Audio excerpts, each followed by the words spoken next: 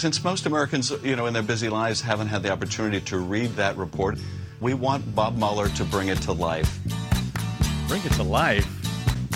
Bob Mueller, not Walt Disney. Well, I don't know why I came here tonight, but the CGI was great. I got the feeling that something ain't right.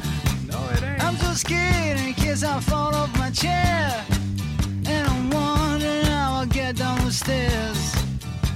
Clowns to the left of me, jokers to the right. Here I am, stuck in the middle with you. Here I am. Yes, I'm stuck in the From middle Pacifica Radio in Los Angeles, this is the BradCast as heard on KPFK 90.7 FM in LA, 98.7 FM in Santa Barbara, 93.7 in San Diego, 99.5 in Ridgecrest and China Lake, California. Also in California, up in Red Bluff and Redding on KFOI, Round Mountains KKRN, Eureka's KGOE, up in Oregon on the Central Coast on KYAQ, Cottage Grove's KSO and Eugene's KEPW, in Lancaster, Pennsylvania on WLRI, Maui, Hawaii's KAKU, in Columbus, Ohio on WGRN, Palinville, New York's WLPP, in Grand Rapids on WPRR, in New Orleans on WHIV, Gallup, New Mexico's KNIZ, Concord, New Hampshire's WNHN, in Fayetteville, Arkansas on KPSQ, in Seattle on KODX, Janesville, Wisconsin's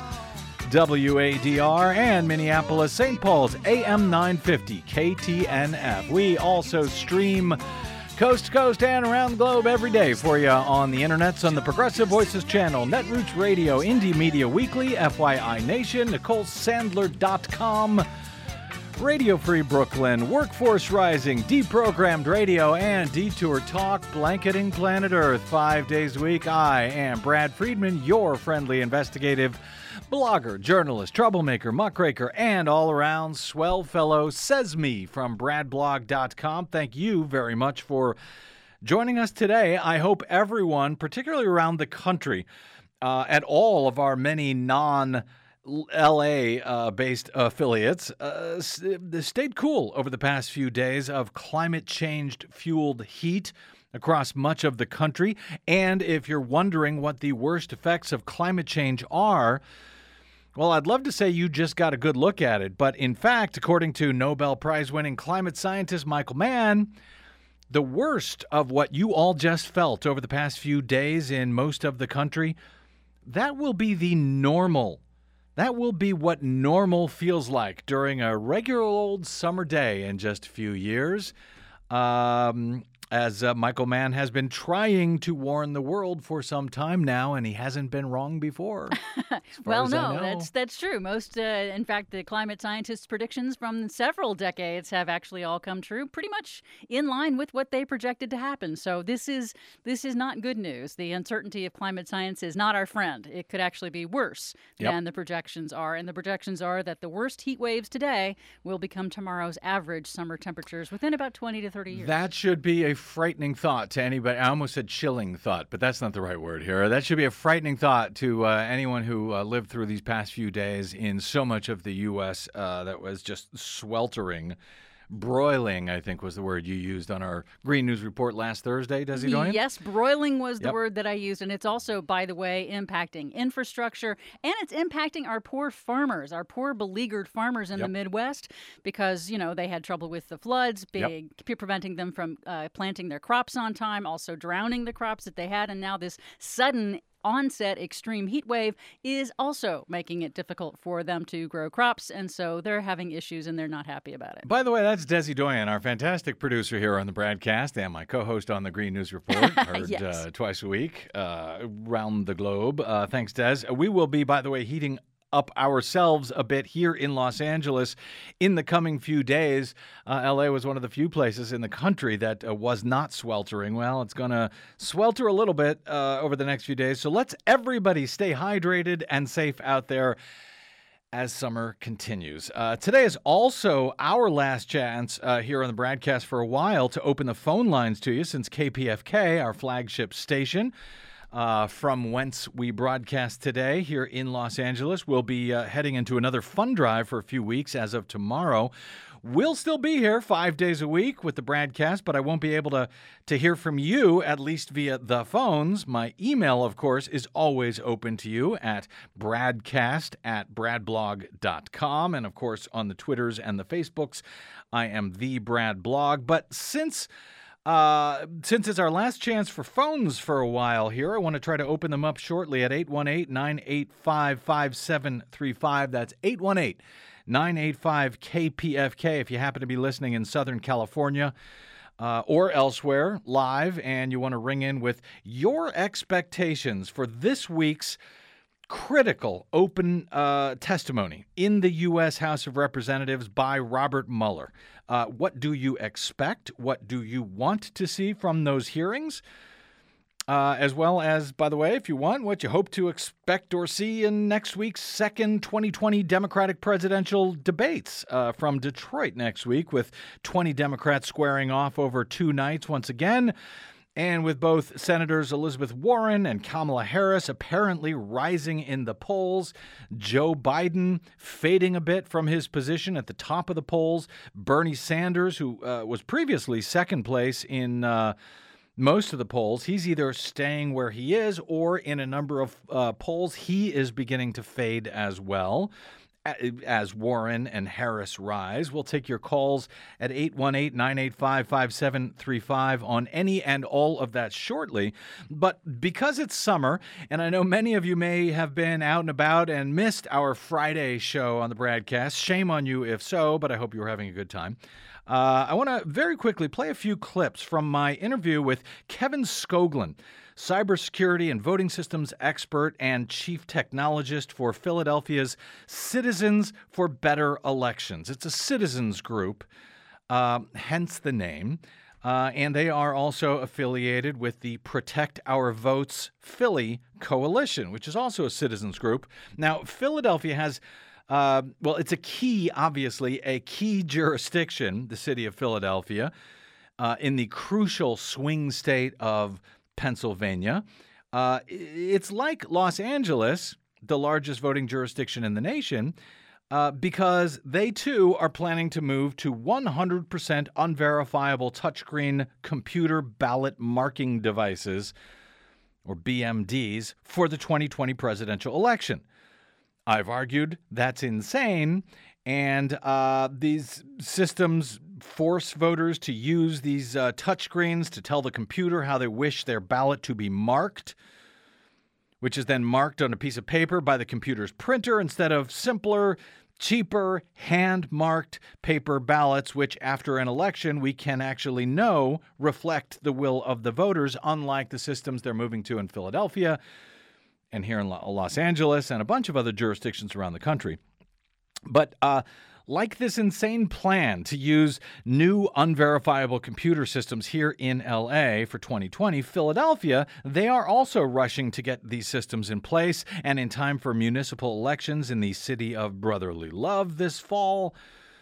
But unlike Los Angeles, in Philadelphia, there is a real citizens movement in place to fight these terrible new systems, especially since Philadelphia is using, of all of the terrible ballot marking device computers that are out there, they have chosen to use the worst one possible in a state which could well determine the outcome of the 2020 presidential election. Now, LA's system has not yet been officially certified to my knowledge, but in Philadelphia, after certification of the system they were planning on using, after independent experts got to look at those systems, after the folks in the state of Pennsylvania gave the thumbs up, after all of that, the independent experts looked at it and found some very big flaws in the system that Philadelphia's City Commission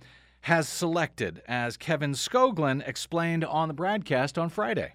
After this machine was certified in Pennsylvania, security researchers determined that there was a big flaw in these machines, and that flaw is that they have a single paper path. And what that means is that it takes the paper, the blank piece of paper, it sends it to a printer, you make your selections on the screen, it then prints those on the piece of paper, puts them back in front of the voter so that the voter can look at them and say whether or not they're happy with those selections, And once the voter says, yes, this is the ballot that I intend to cast, I'm happy with these selections, and they press a button on the machine, it sends that card back through the same printer again before it goes to the tabulator. And that's just a software-controlled printer. So that means the machine has the opportunity to mark on that ballot, potentially changing votes on it, invalidating votes on it, adding votes to it, basically, changing what the voter cast. You got that? Even after the voter has approved what has been printed on the ballot, it then goes back into the same slot where it was printed previously, and the system could change the vote before it actually gets scanned by yet another computer. Now, the good news is, that's Philadelphia. The good news is the LA BMD system, set for use in 2020 for the first time here, does not, to my knowledge, have the ability to send the previously voter-approved ballot back through the same printing system again, where it can be changed by the computer without voters' notice. That may be the only good thing I can say about the LA system, but it does share another design feature with the Philadelphia system, as I discussed with Skoglund, and that is that even after a voter maybe manages to verify the human-readable portion of the computer-printed ballot summary, the optical scan systems that tabulate that ballot, that theoretically voter-approved ballot, the optical scan systems do not even look at what the voter has approved, presuming they have actually approved it. The system instead looks at a non-human readable or approvable computer barcode, a barcode to tabulate the voter's votes, not what the voter saw printed out there in regular human readable language. Now, in Los Angeles, it won't be a barcode. It will be a QR code instead of a barcode, but it's the same thing, as neither are actually human readable, as I noted during my conversation with Skoglund on Friday's show. So even if this computer-marked ballot summary card that you get to see, even if you look at it, and even if you verify it, and even if you verify it correctly, and even if you then put that paper back through the same thing that printed it in the first place and it goes into the box, and even if it doesn't change your vote at that point, it's not even tabulating what the voter just approved. It's actually going to do its tabulation from a barcode that is printed on the same ballot that no human being can actually read. Correct? That is absolutely right. And one of the points in our petition is that the election code doesn't allow for that. The election code is very clear that there are some specific types of marks that are allowed. It allows you to mark your ballot with an X, with a check mark, by filling in an oval, or making a punch, like an old punch card. But it doesn't allow any provision for using a barcode. And I believe that the reason why is because the election code wants your votes to be transparent. It wants the voter to be able to look at them and say, yes, this is the vote that I intend to cast, and then they cast it and the machine reads it. And then an auditor on the other end can look at it and very clearly see what the voter intended to cast. There's not this barcode in between. It's a 6-digit number that means nothing to you. It means something to the system, but it means nothing to anyone else looking at it. So it is a mark that is completely non-transparent. And again, this is the type of system we are about to move to. We are moving to in Los Angeles, the nation's largest voting jurisdiction for the 2020 presidential election, a system where even if the human beings bother to verify the human readable code, that's not what's counted. It's the barcode that is counted by the system. Now, due to the Citizen Coalition of Election Integrity Advocates in Philadelphia, the system previously certified by Pennsylvania and set for use in Philly is now, thankfully, being re-examined by the state for potential decertification. The state had certified the system even with all of these concerns previously.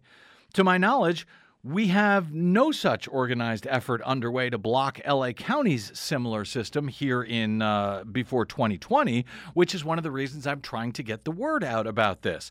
Another similarity that L.A. shares with Philly on these new systems is the ridiculous cost of these BMD systems versus simpler, actually verifiable, hand-marked paper ballots, which cybersecurity experts like Kevin Skoglund have been advocating for a long time.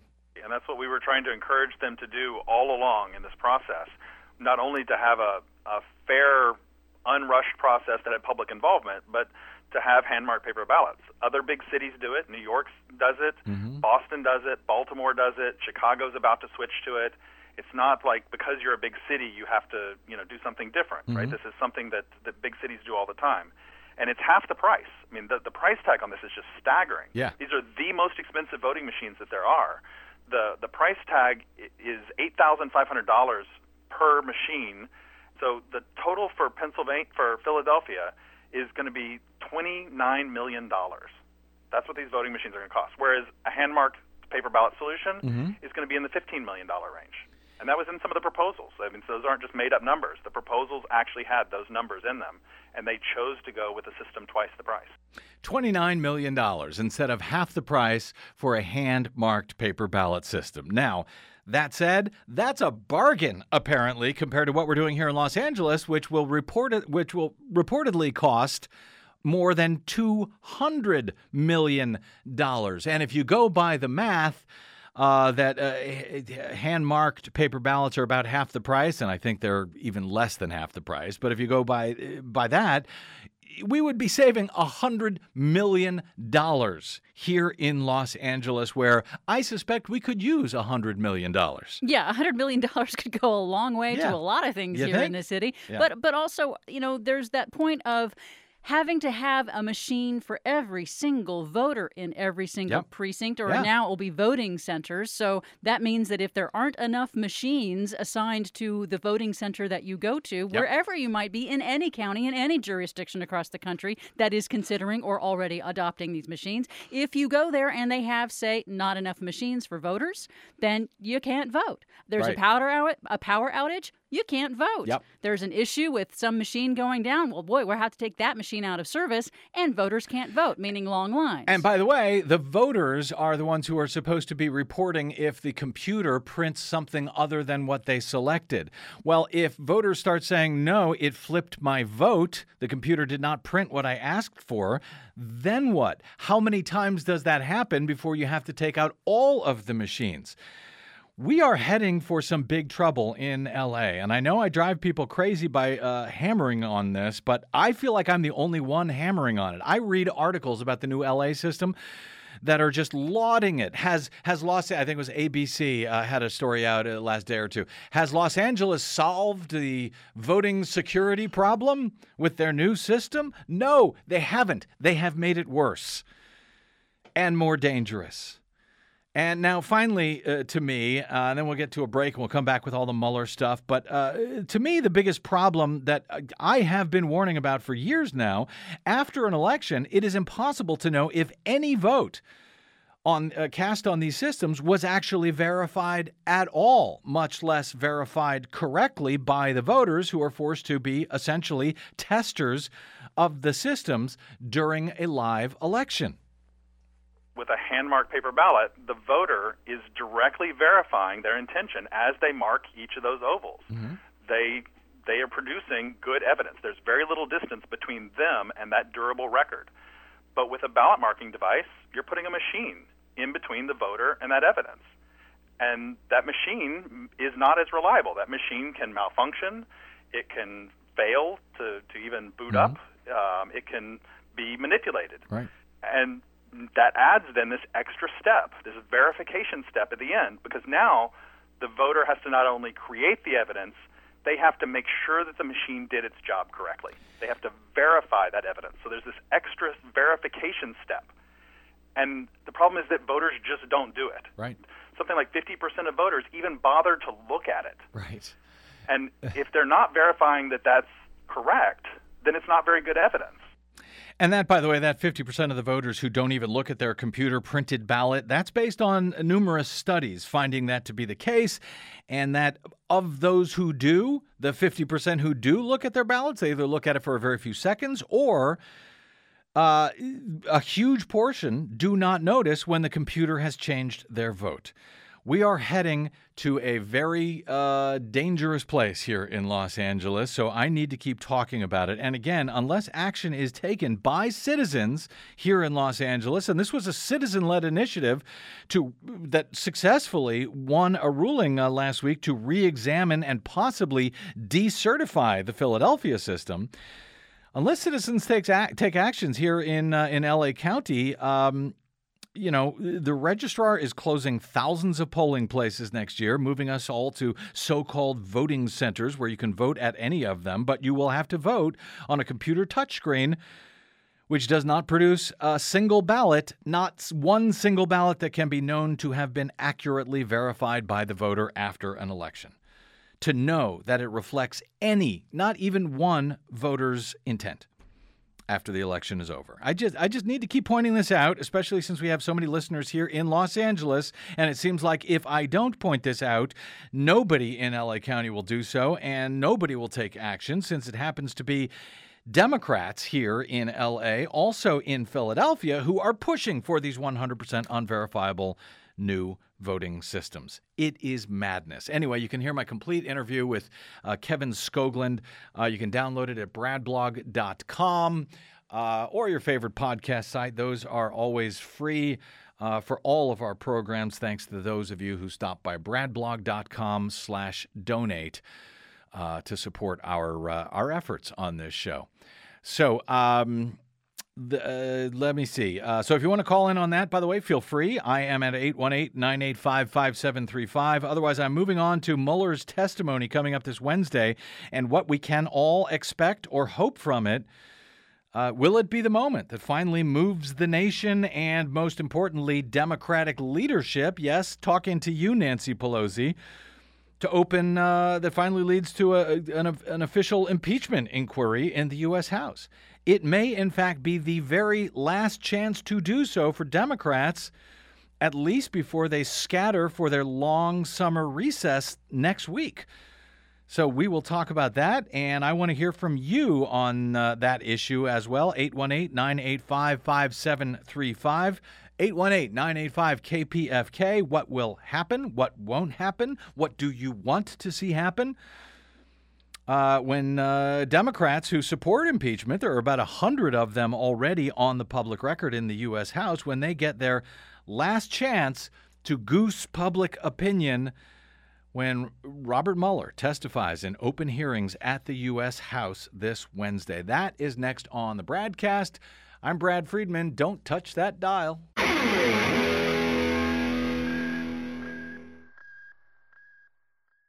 Hey, this is Brad. If you haven't noticed by now, it's no easy feat finding facts, real facts, not alternative facts, over your public airwaves.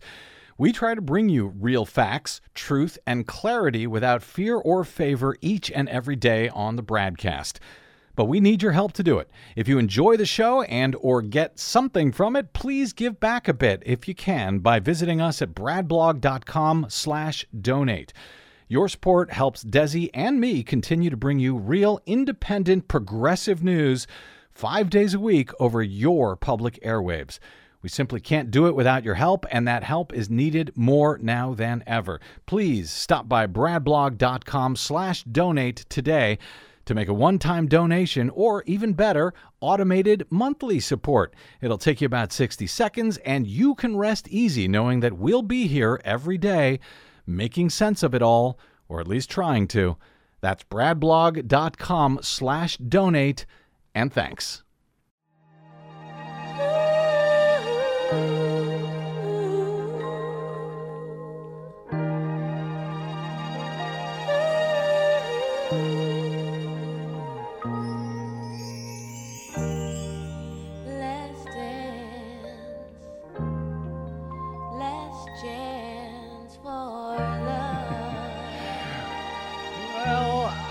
I don't know if it's the last chance for love. But it may be the last chance. It's certainly the last chance before Congress leaves for their long 6-week summer vacation. That would be Robert Mueller's testimony this Wednesday, the last chance to try to turn the American public, to try to turn Democratic leadership in favor of impeachment proceedings in the U.S. House of Representatives. Welcome back, Brad Friedman from bradblog.com. And by the way, somebody called in and said, well, what can we do about it as citizens? What I was talking about in the previous segment about the BMD systems. You can call and complain with the Secretary of State, Democratic Secretary of State, Alex Padilla. You can call and complain to the L.A. County Registrar Recorder. That would be Dean Logan. You can get involved. You can understand what the threat is, and you can, and frankly, the media need to stop falling for the BS that they are being handed about these systems. Oh, they're paper ballot systems. Voters can verify them. They're verifiable paper ballots. No, they are not. That's a scam. They've changed the definition of paper ballots and verifiable. Anyway, trying to move on here and to your calls, 818-985-5735 concerning Robert Mueller. As we discussed in some detail on, I believe it was last Thursday's BradCast, a federal judge in Manhattan last week had ordered the release of previously redacted files from the criminal case against Donald Trump's former attorney, Michael Cohen, who is now serving 3 years in federal prison, in part for his cooperation in the campaign finance conspiracy that both Michael Cohen and prosecutors say was directed by Donald Trump in an unlawful hush money payoff scheme to 2 women. That would be a porn star and a Playboy model with whom Donald Trump is said to have had affairs before his election as president. Now, the judge's order last week came after federal prosecutors had indicated that they had just suddenly ended investigations into the Trump Organization and Trump himself regarding that illegal payoff scheme directed by Donald Trump, allegedly, and the subsequent cover-up. That was also a payout scheme when the president of the United States personally wrote checks to Michael Cohen to pay him back and to keep him quiet about the payoffs that were made just days before the November 2016 election in this campaign finance felony conspiracy for which Trump's former lawyer, Michael Cohen, is now serving 3 years in federal prison. Again, both Cohen himself and federal prosecutors, when Cohen pleaded guilty, had said that the conspiracy was directed by Donald Trump himself. Now, the newly redacted documents that were released last week, they underscore Donald Trump's direct involvement in that conspiracy, both before and after his election, as well as those of others in his campaign and in the Trump Organization, like the Trump campaign communications director, Hope Hicks. Now, setting aside the entirety of the 2-year probe by special counsel Robert Mueller and its subsequent 448-page report and the 10 or more instances of unlawful obstruction of justice detailed in that report, this hush money conspiracy alone is more than enough to merit impeachment and removal from office, not to mention federal prosecution for, as I noted last week, any other president that we have ever had in this country, at least any other Democratic president who, paid off two mistresses to keep quiet about it just days before a presidential election. I mean, just imagine had Barack Obama been caught doing that, or Bill Clinton been caught dead to rights, as Donald Trump has, having done that, and then continued to write checks to keep them all quiet after becoming president. Any other president would be impeached for that alone, at least if there was real leadership among Democrats in Congress. Now, entirely separate from that, from those impeachable high crimes and misdemeanors that I just talked about, we will now have this Robert Mueller testimony on Wednesday before both the House Judiciary Committee and the House Intelligence Committee. And he will, of course, be discussing the many crimes, yes, crimes that it details. For those who, didn't bother to actually read it, And that will be the focus of Washington, D.C. and much of the country this week, I suspect. Democrats advocating to begin impeachment proceedings against President Donald Trump see special counsel Robert Mueller's testimony this week as their last chance to add gas to the fire before the lengthy congressional summer recess begins. According to Politico, on Sunday, some of the more so-called moderate Democrats are merely hoping that Mueller will simply add more details to the corrupt Trump narrative and further harm his reputation and endanger his 2020 standing at the polls, which to me seems like a pretty low bar. But that's what we get from so-called moderate Democrats, I guess. It's not at all certain that the special counsel will do either. Will either add more gas for impeachment or even ding Donald Trump's reputation at this point. That despite the rigorous preparation on both sides, in this case, both sides mean Democrats and Republicans, according to Politico, to curate the most damaging lines of questioning that are set for this Wednesday. Mueller has stated in no uncertain terms that he will not stray from the confines of his report. We got some comment on all of this that I'll get to in a moment if I have time from Adam Schiff, the chair of the Intelligence Committee, as well as Jerry Nadler, the chair of the Judiciary Committee, where both committees, 3 hours first at the Judiciary Committee, will have testimony from Robert Mueller, followed by 2 hours in the Intelligence Committee on the same day.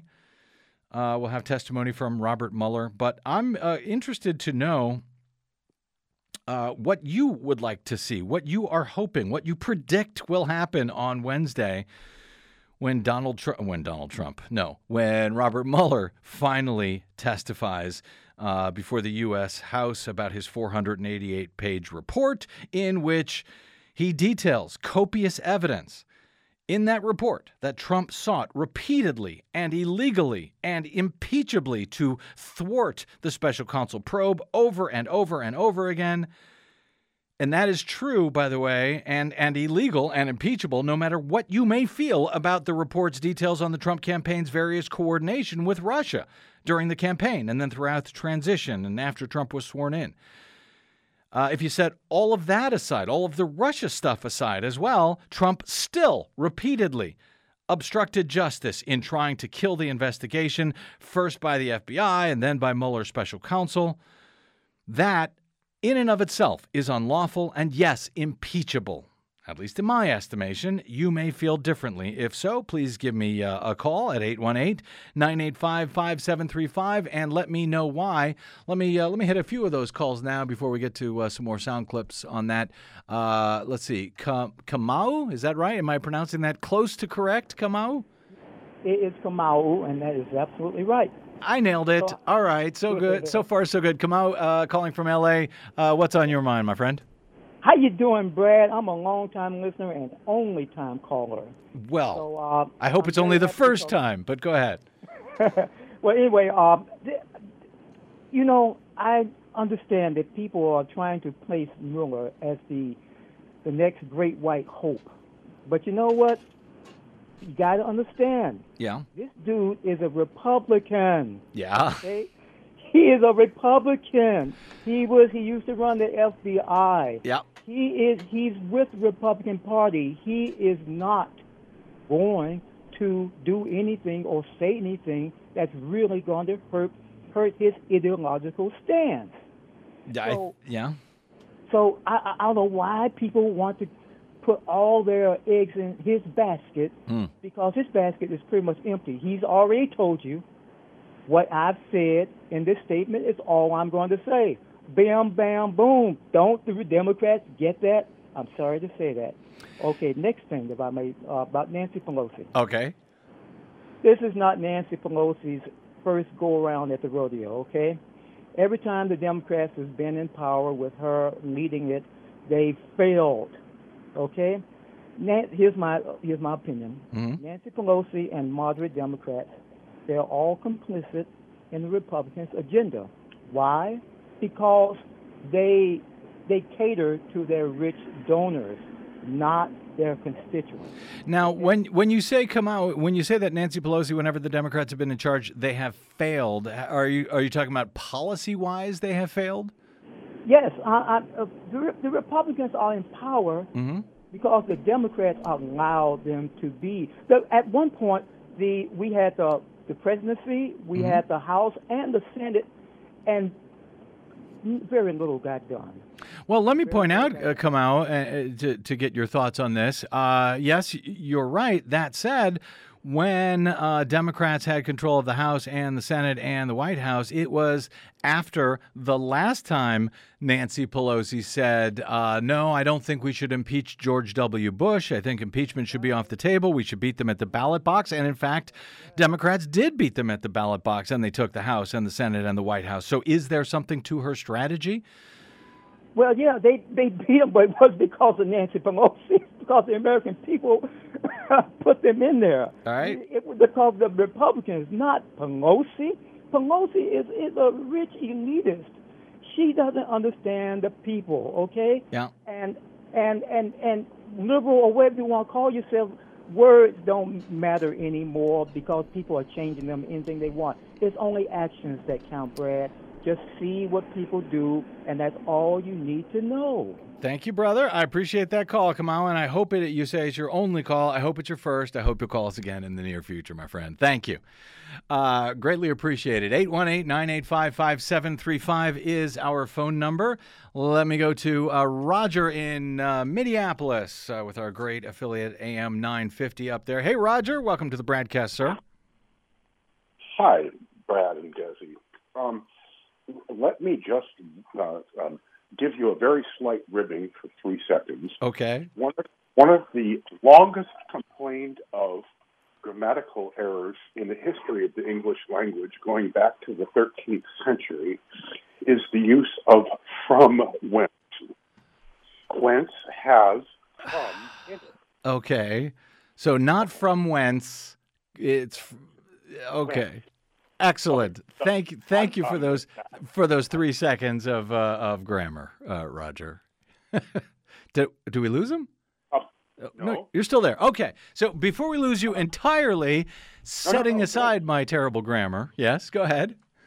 Your grammar is generally excellent. I regard you as one of the finest public educators in media. Period. Thank you, Brad. Yes. With regard to what to expect this week, I see the roving finger of the military situation as trying to figure out how to spin up something around Iran during this week as a potential way of deflecting attention to the Mueller thing. But you know what? What? The media's already got this. They are framing it, by and large, the mainstream media is framing it as a bauble for the Democrats, and little more. As a bauble for the Democrats? Yes. How so? As a plaything, as something that's just something that the Democrats are doing that really has no relevance to our process, as though we don't have any kind of participatory government. It's the framing fix, from what I can tell in the media, is in. All you need to do is look at it. Jumping aside, let me respond to that for a second, Roger, because if they are framing it that way, and I don't know that I've seen that, but I'll take your word for it that maybe they're framing it that way as just an exercise that the Democrats are trying to do. It's not going to have any real meaning, et cetera. If that is the way they're framing it, isn't that really the Democrats' fault? Because if this was part of an impeachment hearing, I think they would have no choice, the media, but to frame it as a serious exercise rather than the plaything, the bubble you refer to. Well, I think that point is extremely well taken. Yes, the milquetoast Democrats are exactly allowing this framing to take place, and the way around it is to be much more aggressive. Can I jump over to voting machines for just a second? You can very quickly. I got a lot of folks I need to get to and some other stuff. Go ahead. Okay. electronic voter roll management added to all of the other ways that systems now can be tweaked from a distance. Yep. Is setting up a situation where all kinds of machinations can take place behind the scenes.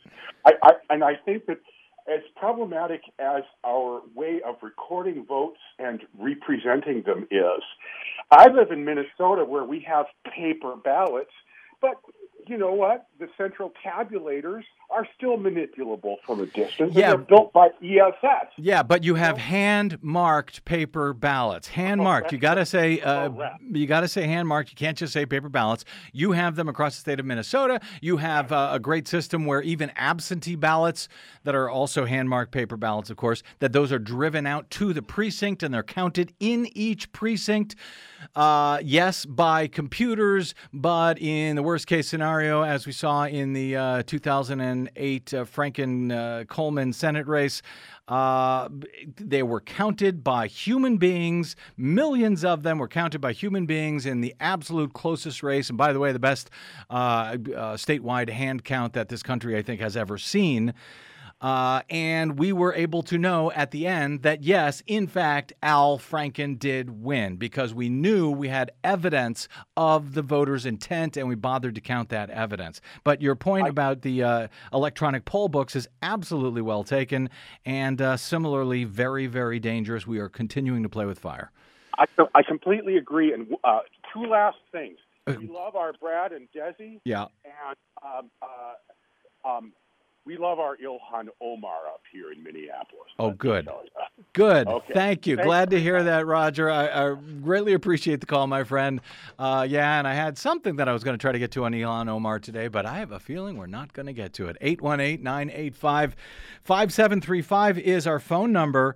When Mueller testifies for 3 hours before the House Judiciary Committee, followed by 2 hours for the House Intelligence Committee, Democrats are going to, or at least expected to, press Mueller, according to Politico, to state that he might have charged Donald Trump with obstruction of justice were he not the occupant of the Oval Office, as now more than 1,000 former federal prosecutors have all gone on record to say themselves, to say that if anyone else had obstructed a federal investigation, as Donald Trump is reported to have done at least 10 different times in this report, anyone that was not president, if they did that, would have been indicted long ago on criminal obstruction charges. That, according to the now 1,024 former federal prosecutors who signed their name to an open letter in May after the redacted Mueller report was finally released. In that public letter, which you can read for yourself online at Medium, along with the names of all 1,024 of those former federal prosecutors, they charge, quote, "Each of us believes that the conduct of President Trump described in the special counsel Robert Mueller's report would, in the case of any other person not covered by the Office of Legal Counsel policy against indicting a sitting president, would result in multiple felony charges for obstruction of justice." They write, the Mueller report describes several acts that satisfy all of the elements for an obstruction charge. Conduct that obstructed or attempted to obstruct the truth-finding process, as to which the evidence of corrupt intent and connection to pending proceedings, they write, is overwhelming. It's got to be, in other words, to be chargeable obstruction of justice, there has to be evidence of corrupt intent, that the person who was doing the obstructing was actually doing so for a corrupt purpose.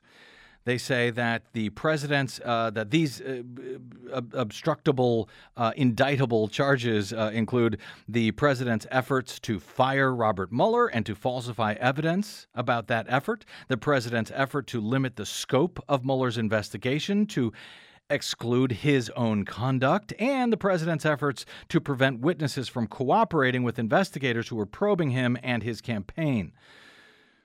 As those prosecutors note, the special counsel's report establishes that the president tried to influence the decisions of both Michael Cohen and his former campaign chair, Paul Manafort, with regard to cooperating with investigators. And some of this tampering and intimidation, they write, included the dangling of pardons, which was done in plain sight via tweets and public statements. And then there was other behavior that was done via private messages through private attorneys like Donald Trump's counsel, Rudy Giuliani, who sent a message to Michael Cohen's lawyer that Cohen should, quote, sleep well tonight. You have friends in high places.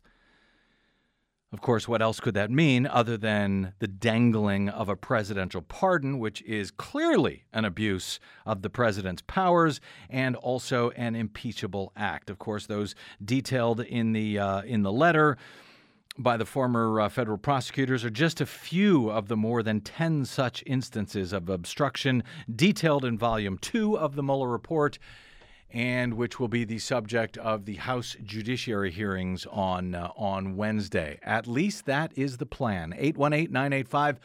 818-985-5735 is our phone number. What do you hope to hear from Robert Mueller on Wednesday? What do you hope to see Democrats do? Dee in Altadena. Dee, welcome to the BradCast. Hi. I'd like to know, why didn't the Congress get a unredacted? How did they settle for a redacted version when they are the legislators? How could this not have happened? I can't, I'm lost with that one. And yeah, there's a lot that I'm at loss with when it comes to how the Democrats have been dealing with this. Pelosi is not fit to be in there. Now, I don't know about her mental capacity, but as far as her policies and where she stands, I think she is really out of touch with everything and everybody, except for maybe her donors, like the other caller said. I believe that. And, and for them, I don't know what it is, how they can remove her or ask her to gently step aside and let someone else take the reins, because she is not the person that we need heading anything at this point. She doesn't know what she's doing. She legitimizes Trump by letting him get away with all the things that he does, and then tries to give him roles that he can play as though he's legitimate. And he's not. We know they manipulated the elections. So why, if the country of Africa can actually, redo their elections, we should have done that here. And I don't know if it's still doable. But we need people that are in position, including the Secretary of State of California and other Secretary of State of other states, who don't really have the best interests of the voters in heart. And I think, Dee, you're referring to that election in Kenya that they reran after it was discovered that there was fraud involved, or there was even fear of fraud. The difference is, here, when there was fear of fraud in states like Wisconsin, Michigan, and Pennsylvania, whether it's fraud or miscount, remember Donald Trump won very narrowly the Electoral College thanks to those three states, instead of, having a real investigation that could lead to another election. We weren't even allowed. The public was not even allowed to actually count those votes. We just have to take it on their word that, in fact, Donald Trump won in 2016. Yeah, right. Who puts those policies in place that will, that denies the public a right for a recount or anything else? And not only that, I remember looking at election night from the Electoral College voters, their night, and the media, someone in the media had asked them, who did they vote for? And they showed, one of them, or two, I think, showed their cell phones where they had death threats if they didn't vote for Trump. So could this, if those are the things that are influencing our elections, then we're going to get stuck with this knucklehead again. Not if we don't keep fighting, Dee. I got to move on. A lot of folks want to ring in. I appreciate your thoughts, Dee, very much, calling in from Altadena. Thank you, Dee. Let me get to a quick break, and I'll come back. Looks like someone has a correction for me, which I always welcome. I will take a quick break and come back with more of your calls here at 818-985-KPFK on the BradCast. I'm Brad Friedman.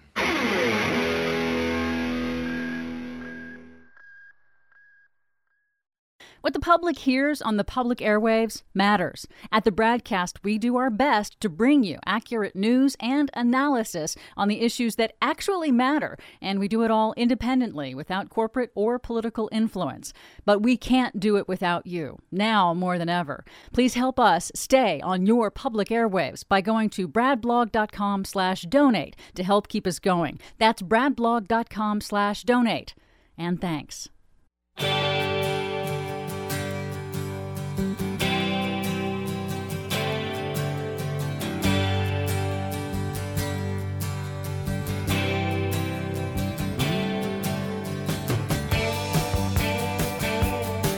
Welcome back. It's the BradCast. Brad Friedman from bradblog.com, taking your calls on what to expect from Robert Mueller's testimony on Wednesday, which we will, of course, be covering on the BradCast. And as a matter of fact, even though KPFK, our flagship station here in L.A., is going into fund drive this week, we are going to interrupt the fund drive for gavel-to-gavel coverage of the Robert Mueller testimony on Wednesday. So don't worry, you won't miss a thing, or at least you shouldn't. In the meantime, Elle calls in from Palms with a correction for me regarding the LA County voting system cost. Hey, Elle, welcome to the BradCast. Hello.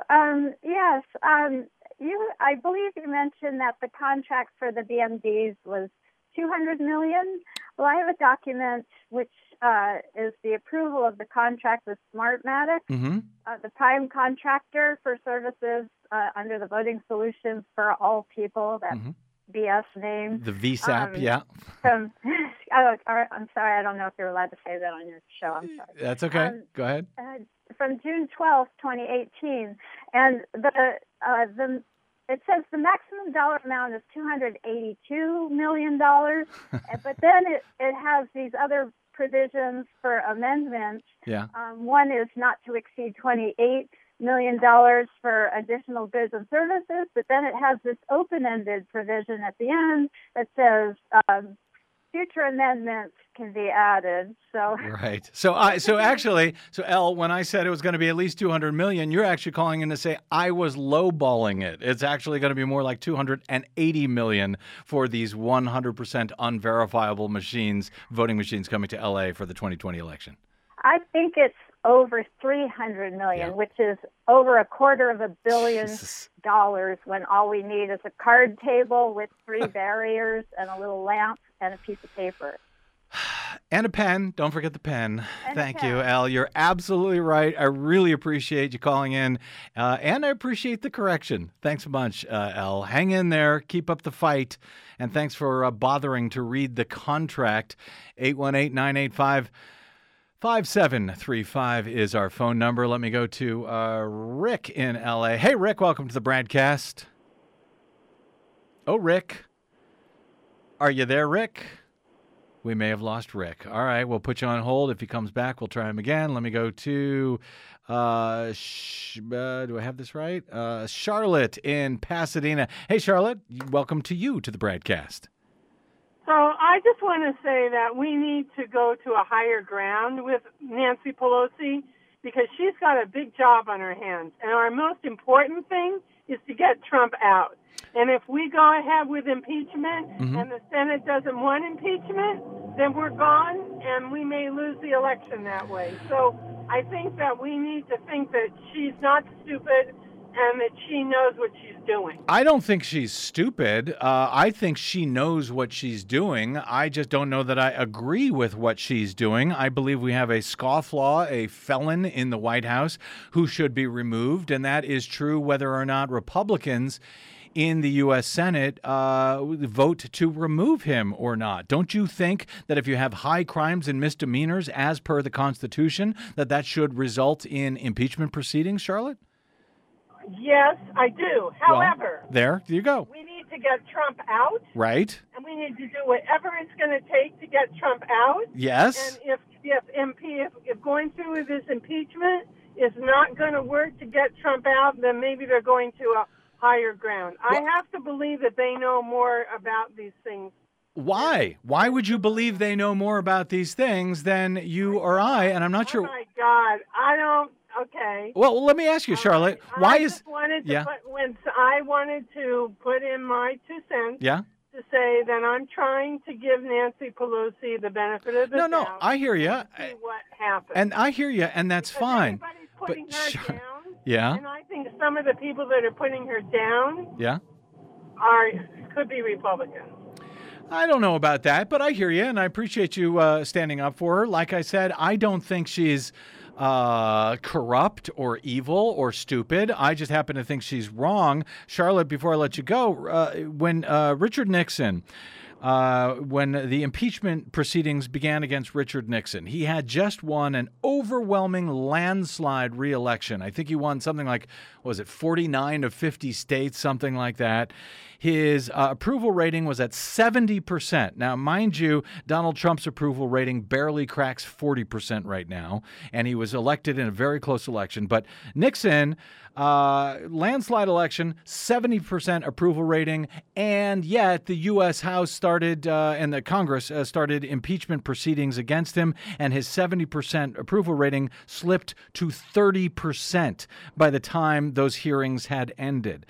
Don't you think that we should begin hearings and find out what there is to know about all of this, see how it affects Donald Trump's approval ratings, and that, in fact, it would help, not hurt, the chances of removing him from office next year, Charlotte? Anything that's going to get the man out, I'm in favor of. Okay. All right. Thanks, Charlotte. I appreciate the call. Clifford in Santa Monica. Hey, Clifford, welcome to the BradCast. Thanks for welcoming me. I've got a quick question. Yep. If these unverifiable touchscreens are coming into vogue nationwide, you mentioned Philadelphia, you mentioned Los Angeles, and they're not tamper-proof and they can be falsified, why aren't the Democrats, everyone who gets in front of a mic, standing up on their hind legs and asking, or forbidding, I can't say forbidding, but protesting against it, because their base is the one that figures to be victimized for it, and derivatively, Democratic candidates themselves. That makes no sense to me at all. I hear you. And I have been asked that question for the past 15 years as I've been reporting on things like this. I do need to give credit to folks like Ron Wyden up in Oregon who is trying to pass the PAVE Act, the Protect America's Voting and Elections Act, which would mandate a hand-marked paper ballot for every voter. H.R. 1 over in the House was already passed. That would mandate a hand-marked paper ballot for every voter. But no, they are not yelling and screaming about it. And I even hear, people like Amy Klobuchar, who I love, but she goes on the air and says, well, we need to have backup paper trails just in case. That is not the way to deal with this problem. But I got another question. I don't have time, but go ahead, and if you can do it in 5 seconds. Yeah, well, I mean, who is actually pushing for it? Are Republicans doing it? And if so, who are they? Republicans and Democrats, and most notably, the voting machine vendors, the private companies, wine and dine these people, take them on junkets, tell the election officials, oh, your life will be so much easier if you use this computer, and give us hundreds of millions of dollars to do it. I'd love to continue the conversation, Clifford, but I got to get out or I'm going to be in big trouble. Our GM is looking at me right now saying I better get off the air. So to that end, I'm sorry I couldn't get to the rest of the callers here. We will try again soon. That's the best I can say. Until then, I want to, we got to jump out here. My thanks to our producer, Desi Doyen, to my board op today, Gary Baca, and to all of you for spending a portion of your day or night with us. If you missed any portion of today's program, download it anytime for free at bradblog.com, at kpfk.org, or your favorite podcast site. Drop me email if you like. I am BradCast at bradblog.com, and on the Facebooks and the Twitters, I am simply the Brad Blog. See you there. Until then, we'll see you tomorrow on many of these fine stations here on the BradCast. Until then, I'm Brad Friedman. Good luck, world.